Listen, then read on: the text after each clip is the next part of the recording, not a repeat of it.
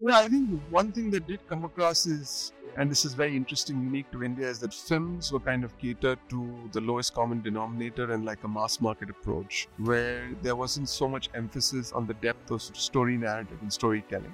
With the pandemic, people started adopting or adapting to a lot more of series. So series automatically have deeper narratives, larger story profiles or character profiles as they're called. And then there was a sizable audience that kind of shifted an expectation to better quality storytelling with narratives rather than just power of the superstar, as an example, right? Which is a change. Films that don't really make the cut from a quality perspective or not necessarily a theatrical films, audiences would just love to see them on digital rather than hitting a movie theater first and then going. And also the windows have cut down, right? Historically, erstwhile, the windows used to be as long as 6 months or 12 months for a film to come on to digital, but they now come on as soon as even 4 weeks from their theatrical career.